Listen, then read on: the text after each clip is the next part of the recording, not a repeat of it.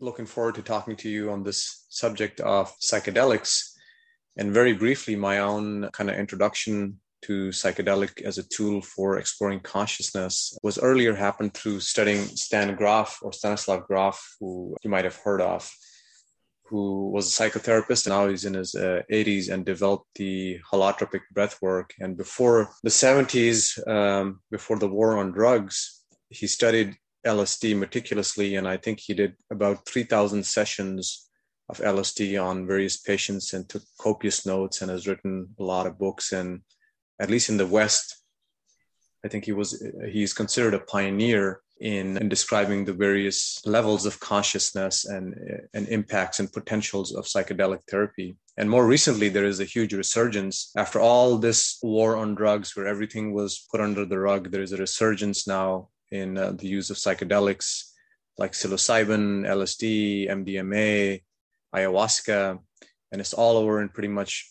many universities, lots of books being written, hundreds of research studies being written. So it's quite an interesting time for our civilization and our culture here in the West to welcome that. And let's maybe get into that. I know that we have spoken in the past about 5-MeO-DMT, but yeah, let's begin with your experience with psychedelic, and we can take it any which way. Yeah.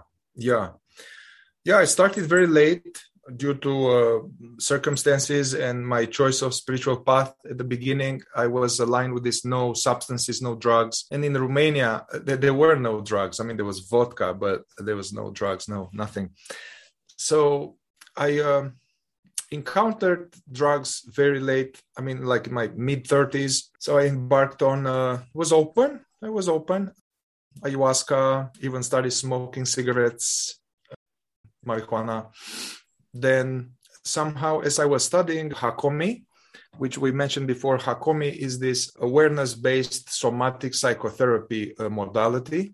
And it's a wonderful modality, cutting-edge psychotherapeutic modality. It's kind of almost becoming mainstream now. So when I was studying that, some of my peers there, they were well-versed in using MDMA or mushroom for therapeutical purposes, for processing trauma and wounds and stuff like that. So some of my peers, they introduced me to that, and I had some very intentional sessions, which was ideal. Basically, my exposure to MDMA and mushroom was the first times were in intentional therapeutical journeys rather than in a club or with alcohol or with all kind of people. So I was blown away by them in some way. It brought a lot of pain, a lot of hidden, repressed trauma information, attachment, wound, abandonment, rejection. It brought this kind of, it's called somatic information, pain body, that I guess is trapped in our cells, in our organs, that it's so buried.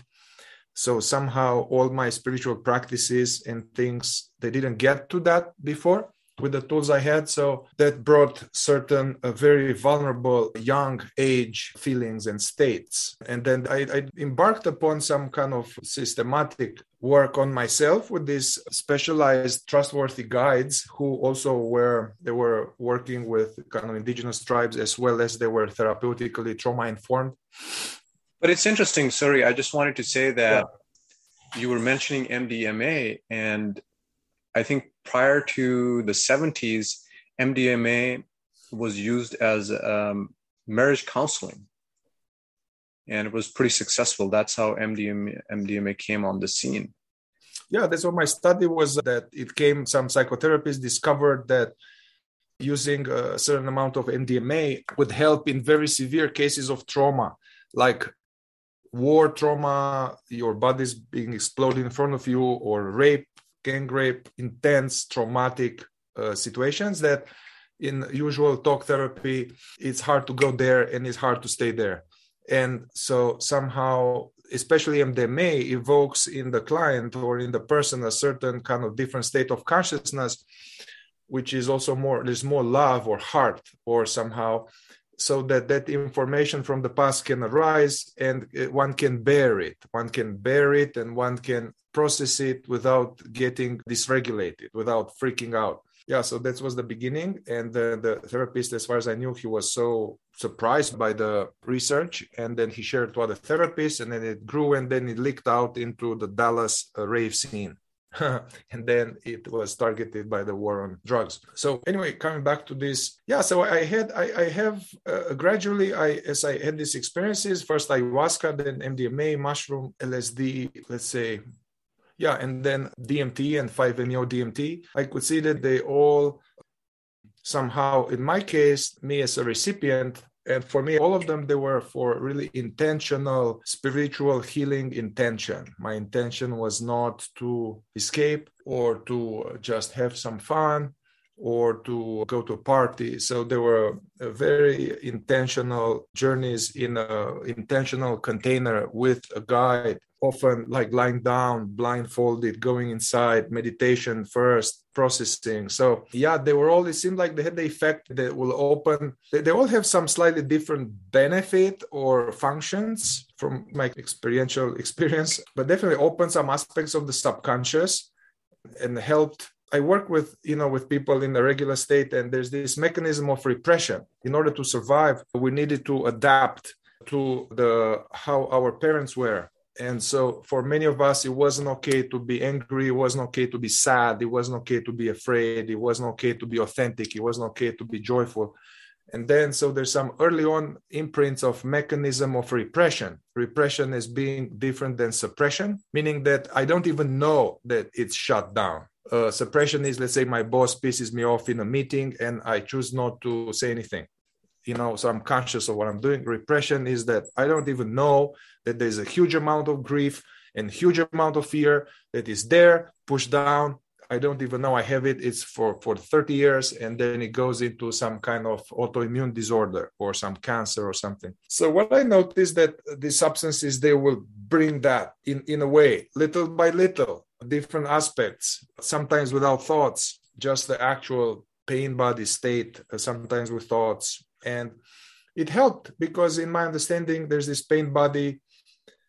It's hard to be okay, to enjoy the present, to even enjoy the benefits if we had some type of awakening, like we realize our true nature or had glimpses of it. We think we are good.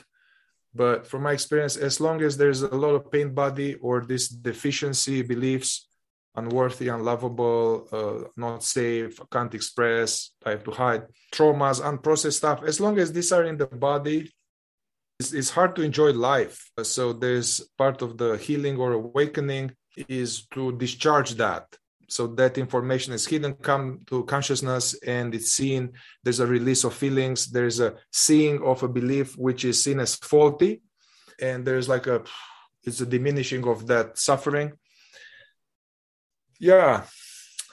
That's quite fascinating. And earlier we did talk about it from a psychotherapy and trauma-informed view. And it's amazing how I see in my own experience as well that these hidden traumas, as you said, or repressed stuff. In the West, we don't have so much maps, but in a lot of older traditions, there are these tremendous maps of stuff that's buried and it's already assumed in that culture. The culture itself, there are cultures that are already informed about these repressions of karma or reincarnation, and they have various models or modalities to at least acknowledge that. I say that in comparison to the West, where oftentimes there isn't any model to, even as you said, it's not okay for us to be authentic in front of our parents or outside when we go outside to express our fears and anger and resentment. And more I see that in cultures like India or other ancient cultures, if you just start yelling or have kind of like a nervous breakdown, it's not even considered a nervous breakdown. It's like, it's okay to do that. Yeah. And it's considered a good thing often. So do you think that these traumas that often we work on in normal spiritual modalities, such as meditation and such, do you think that they can come to bear? Or would you say that psychedelics really provide a unique opportunity to bring them to the surface? Personally, I find that meditation and self-inquiry, or this, let's say, from the non-dual direct path, or even, let's say, Buddhist Zen path, these exercises and contemplations, they are not designed for dealing with trauma. And although incidentally or accidentally, they might release certain layers of it, they are not even going there. Yeah, they are not even going there. I've seen this in myself. I've seen this by attending many satsangs, this kind of satsangs as being these spiritual encounters with realized masters. Also in Hakomi training, I've done about 4 years, 2 years, and then I assisted the training. There were many Zen priests, Zen monks, people, meditators coming who were gung-ho on Buddha nature. And many of them had this realization. They were sitting there for a long time, and then they started shaking and having all kind of things. And they realized they need to do some other type of work that is more skilled and effective, targeting trauma. So now, at the same time, there are a huge amount of benefits of meditation and healthy spirituality and this kind of stuff. So I'm not saying, hey, don't do that. I'm still meditating and doing guided meditation with my therapy clients each time. There's other benefits for that, to prepare for processing trauma, to prepare ability to witness, but in terms of the actual trauma is hidden, trauma is repressed. So it needs specialized skills to even bring it up, and then it needs specialized skills to process it in a tolerable way. And it's hard. People are busy. You come to a therapist for 1 hour, then you have to leave. It's hard in our days like that. So I like actually some of the stuff that you're saying, because it seems like it's what you're indicating is that it's a two-pronged approach, is that all the meditative practices and the yogas can prepare one to hold deeper experiences and face deeper trauma. Yes. I've been also, as I was earlier before the podcast, as we were talking, I was mentioning that I've been reading this book or work of this religious theologian and philosopher, Christopher Bosch, who has written a book called LSD and the Mind of the Universe. And he talks about some of the perils of psychedelics and the benefits of combining traditional practice with exploring medicine. And one of the aspects is what you said, is preparing yourself to experience deeper states. But he also talks about the subtle body and the idea of vibration, that at higher vibrations, the body has to be able to hold that information and vibration. And if it can't, then it will get re-traumatized or even damaged. And anyway, so I just kind of wanted to say that's my experience as well. Yeah, so you threw me a bunch of balls here, so I want to answer them. Take anyone. Ball here. Let's see here. I find indeed that the use of certain medicines, which are done, supervised by somebody that has done their work and they are trained, not some wannabe shaman or some new agey wannabe hippie shaman or some corrupt shaman from the Amazon. So not that. So it's important who you do it with, somebody who is trained and who has done their work. It doesn't have to be perfect, doesn't have to be Jesus Christ, but just honest, doing his work. So with somebody like that and in an intentional container, I find it that is actually helpful and a shortcut towards liberating ourselves from certain aspect of the pain body. Liberating not by transcending it, but by feeling it deeply. And then that wave spends itself and then is on the other side. I feel okay and I have some new insights. Could you explain what the pain body is for people who might not know? Yeah.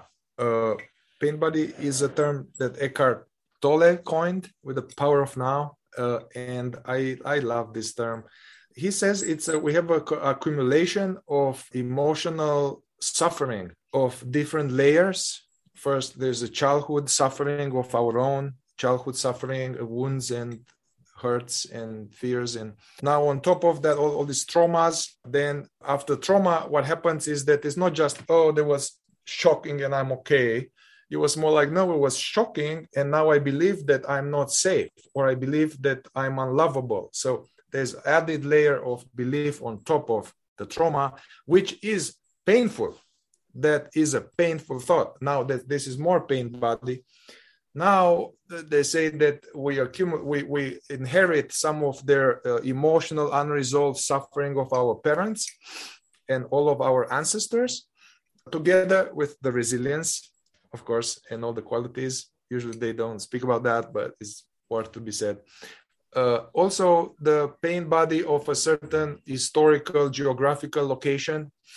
Let's say with Ukraine now, and in the West, in the East, they say it's more pain body in the former Soviet, in all that Eastern Bloc, Auschwitz, Germany, Israel, or in America, the genocide of the American Indians and oppression and with African American. So all of these are also part of the pain body. And then, if we go to, let's say, karmic pain body, which is hard to verify, but, trustworthy sources talk about it. So pain from other lifetime, unresolved stuff, this creates like a storm cloud, as our teacher Francis Lucille, the party pooper. It's a party pooper. The life being a party, and the pain body is a party pooper. Also, since we talk about Francis, any aspect of the pain body has a sense of separation in it. It's like, oh, I'm me alone, me unworthy, me broken. So the pain body has this strong flavor of I'm a separate individual, abandoned, left, So that is the veil, as they call in Sufis, that they're hard to see the oneness, hard to see the oneness if there's a lot of this separate me pain inside. That's about the pain body. Thank you for explaining that. And I think that gives us a big context as we talk about other psychedelics.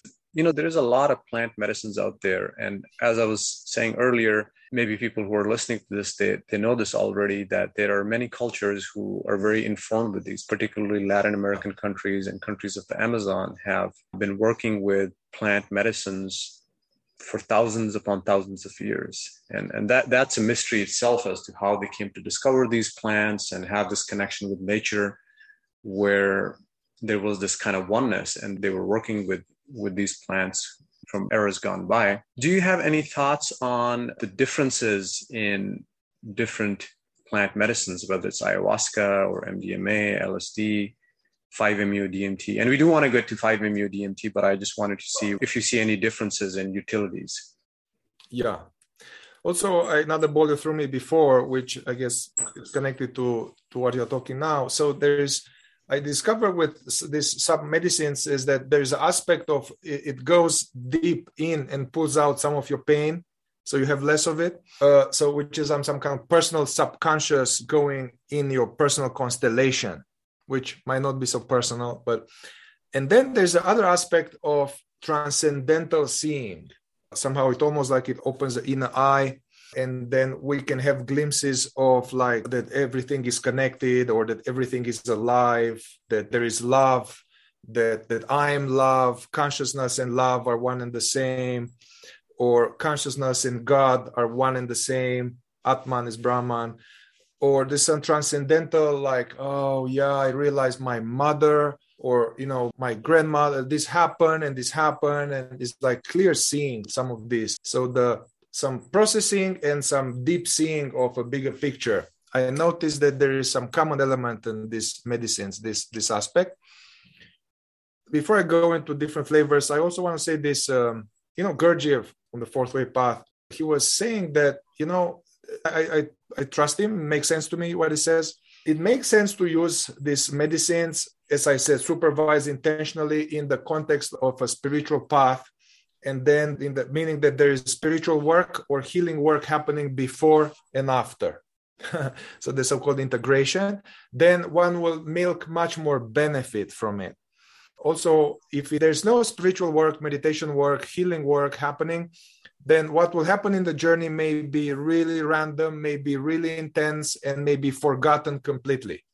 Because the state of consciousness between the state in the medicine and the normal state is such a big gap, it's hard to retain information. So definitely, although I'm aware it wasn't my case, but many people, they are young, some psychedelics that begins like to open their eye and to see, oh my God, this is not quite like that. So there's some opening. So I totally respect that. I've seen these people, even Wise Master, their first book was LSD or something, Mm-hmm. But definitely there are otherwise teachers around that they say any abuse or doing it for escaping, doing it for boredom, doing it too often can have a lot of depletion of certain vital energies, or if one is relying. I knew people, they're like doing like many ayahuascas, many for a long time. I don't know. I mean, I am not a specialist in this, but there are information that then may deplete things, or you rely on spiritual revelation all the time for the outside. So coming back to your question, yeah, it seems like there are differences. Yeah, absolutely. Mihai, I wanted to say one of the things you just said is I think that the West culture is the use of psychedelics or psychedelic medicine is so new here that often there is not a context. And in other traditions or civilizations where this has been for a long time, people do not do this frequently. It's a very sacred thing that's done. It's done in a certain context, in a certain healing environment. And at the same time, that's not the only modality, because particularly this is part of the shamanic traditions, and there are a lot of other tools, and this is used very seldom. So anyways, yeah, in my own experience, I have seen this at some point where I started to see elements of addiction in these psychedelic communities, oftentimes seeing people who were doing it repetitively, like as a bungee jumping, as experience hunting. Yeah. And initially I didn't understand that. I even saw that with things like DMT, and I found it quite surprising how that could even be possible. Because for me, it was about philosophical inquiry, and it was so intense that I could not, as you said, you were talking about integration, and integration is such a big theme. I mean, some of the experiences I had years ago are still continually being revisited and integrated and seen over and over again. I don't know if integration never ends, but sometimes I feel like it's equally or if more important than the actual initial experience. Yeah. And, I think even this word integration, I don't know what people mean by that, or maybe, integration, meaning that you talk afterwards with someone or something, which is good. But from my experience, that one gets certain homework. So then, take that homework and bring it to your teacher or therapist or something, or your own practice, and keep going there. So, yeah, I guess so that you make it your own, rather than that was just some state that left. You Absolutely. Are now making it your own. Yeah. I think that's such a good point that you bring forward, is to clarify what integration means. And at times I have found that it's maybe not the best thing to talk about your experience, especially immediately after it happens. Yeah. But sometimes it might actually be useful, depends on the experience. It could be a very personal thing. But that the interpretation of that experience later on, I think it results in, these are just words that we're using, but it results in such a deep wiring, perhaps, of the subtle body and the way that you perceive. Yeah. And it really is homework. Sometimes there are specific actions that one is very clear that one has to take in one's life that might be painful, but until you take them, you can't get to the next level. Yeah. Or at times I feel like you're really trying to clarify, what does this really mean? And that's where your spiritual guides and your spiritual teachers and therapists and friends come in handy to continuously revise the interpretation. And sometimes there can be more than one. That's sometimes I've experienced that. Yeah. You have multiple interpretations that are useful. Yeah. Yeah. Well, going back to what you are saying, like the different flavors or different benefits, I'm trying to answer that. At the same time, it just hit me that I think depends where we are at in our spiritual process. The medicine will affect differently where we are at with our practice, where we are at with the intention. So it's not like a cookie cutter. So, okay. So MDMA, also I noticed that the people, can have different presentations, meaning that they take the same same amount, and they have similar intention in the similar facilitation. And yeah, so let's see. MDMA, I would say that it is, or in these traditions that they use MDMA on the ground, is that it's more like an entry level to processing trauma. And if somebody has a lot of relational traumas, and traumas are usually relational. I mean, it can be that there is an earthquake and it's not relational, but like there's in relation to someone. So this deep hurt, abuse, rape, loss, deep, prolonged developmental trauma in childhood, so stuff like that. So that helps to bring that up in a way that is tolerable. And it's interesting, for some people, it can bring that event. It's almost like a wise grandma. It shows you the event and then it's like, hey, but it wasn't quite how you interpreted it. It doesn't mean that. You are okay. It's going to be okay. And somehow there's like and then, being done completely with that spinning unresolved thing. For other people, so in these cases, for people like that, there's less emotional content. It's almost like anesthesia of what's happening.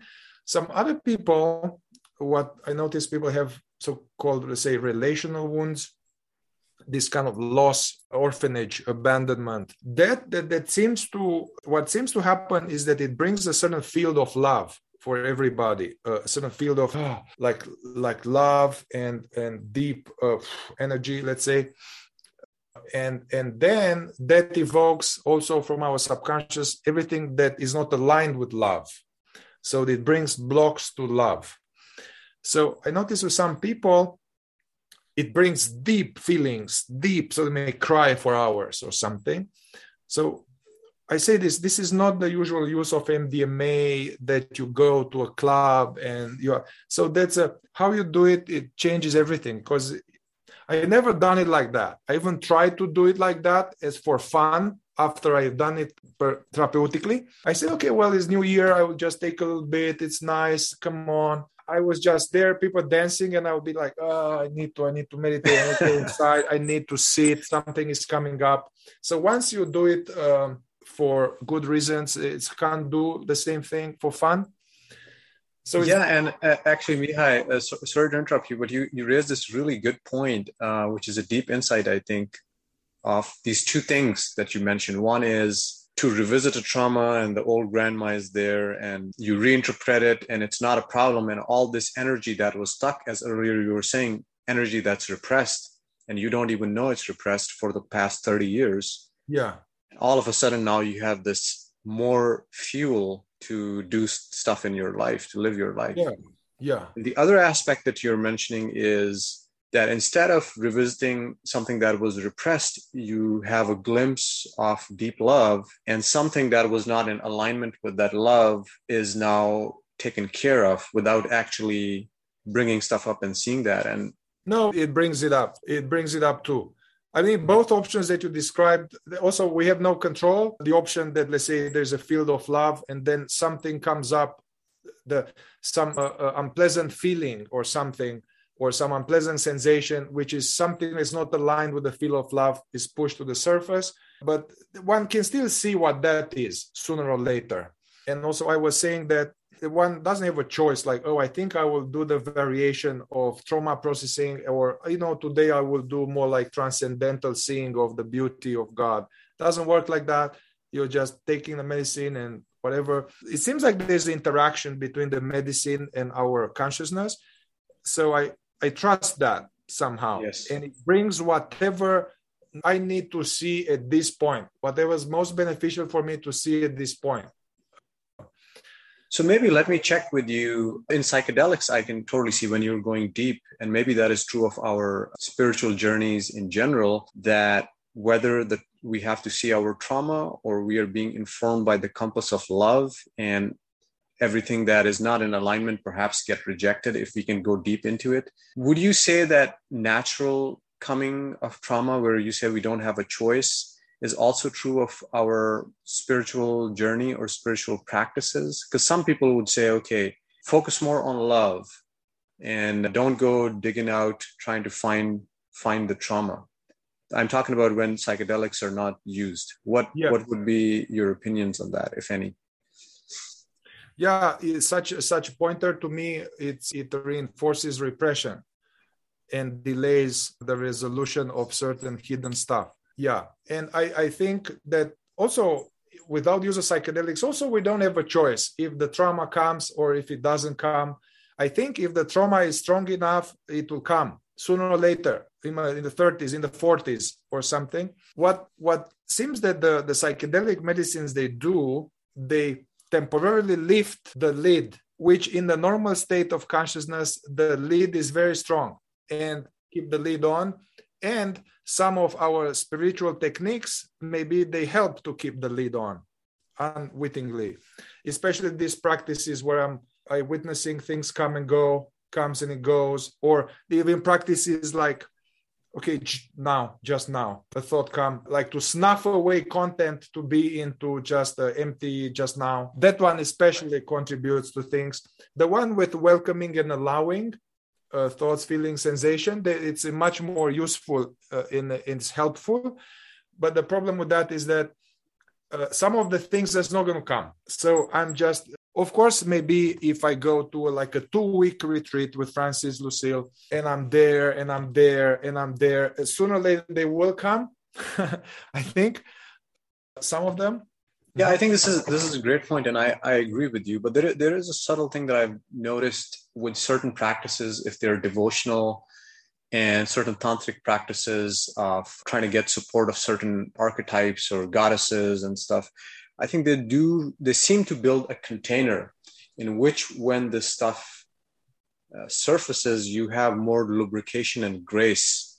Yes. And it's kind of magical. Not that I understand it, but I think there is tremendous value in having a container of grace and love in which you're supported. And of course, courage is another one. There's different archetypes that one can take support of.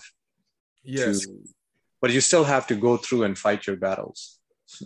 Yes, I mean, we touched upon this. I think this serious application, spiritual application, with the courage to face unpleasantness. So this spiritual warriorness. Yeah, that it means that I have a stronger container. I can endure unpleasant sensation resurfacing. I can take it. I trust myself. I trust consciousness. I trust. So I can, I'm more resourced. They call it in psychotherapy, I'm more resourced. And awareness or presence is the ultimate resource for people who can access that. Some people can't access that. So then the therapist can be as a resource, or, think of your grandma holding your hand, or I am here, listen to my voice, and or holding hand, or something can be a resource. But if people can access presence reliably, then that's the ultimate resource. But let's go just briefly, because I think we don't have. Yes, I was going to say, I mean, this is great. And it seems like there are so many layers to it. So let's get into something that, with the little time we have, maybe we'll have to come back. One of the differences, I have some idea how to go about it. Okay, please. I would say that one parameter one can look at these medicines is that the degree of the range of how little control I have over the experience. So let's say in MDMA space, they say that you still have the ego, the sense of me, it's still there. You still have your mind. You can still, there is some, makes sense. The room still looks like a room.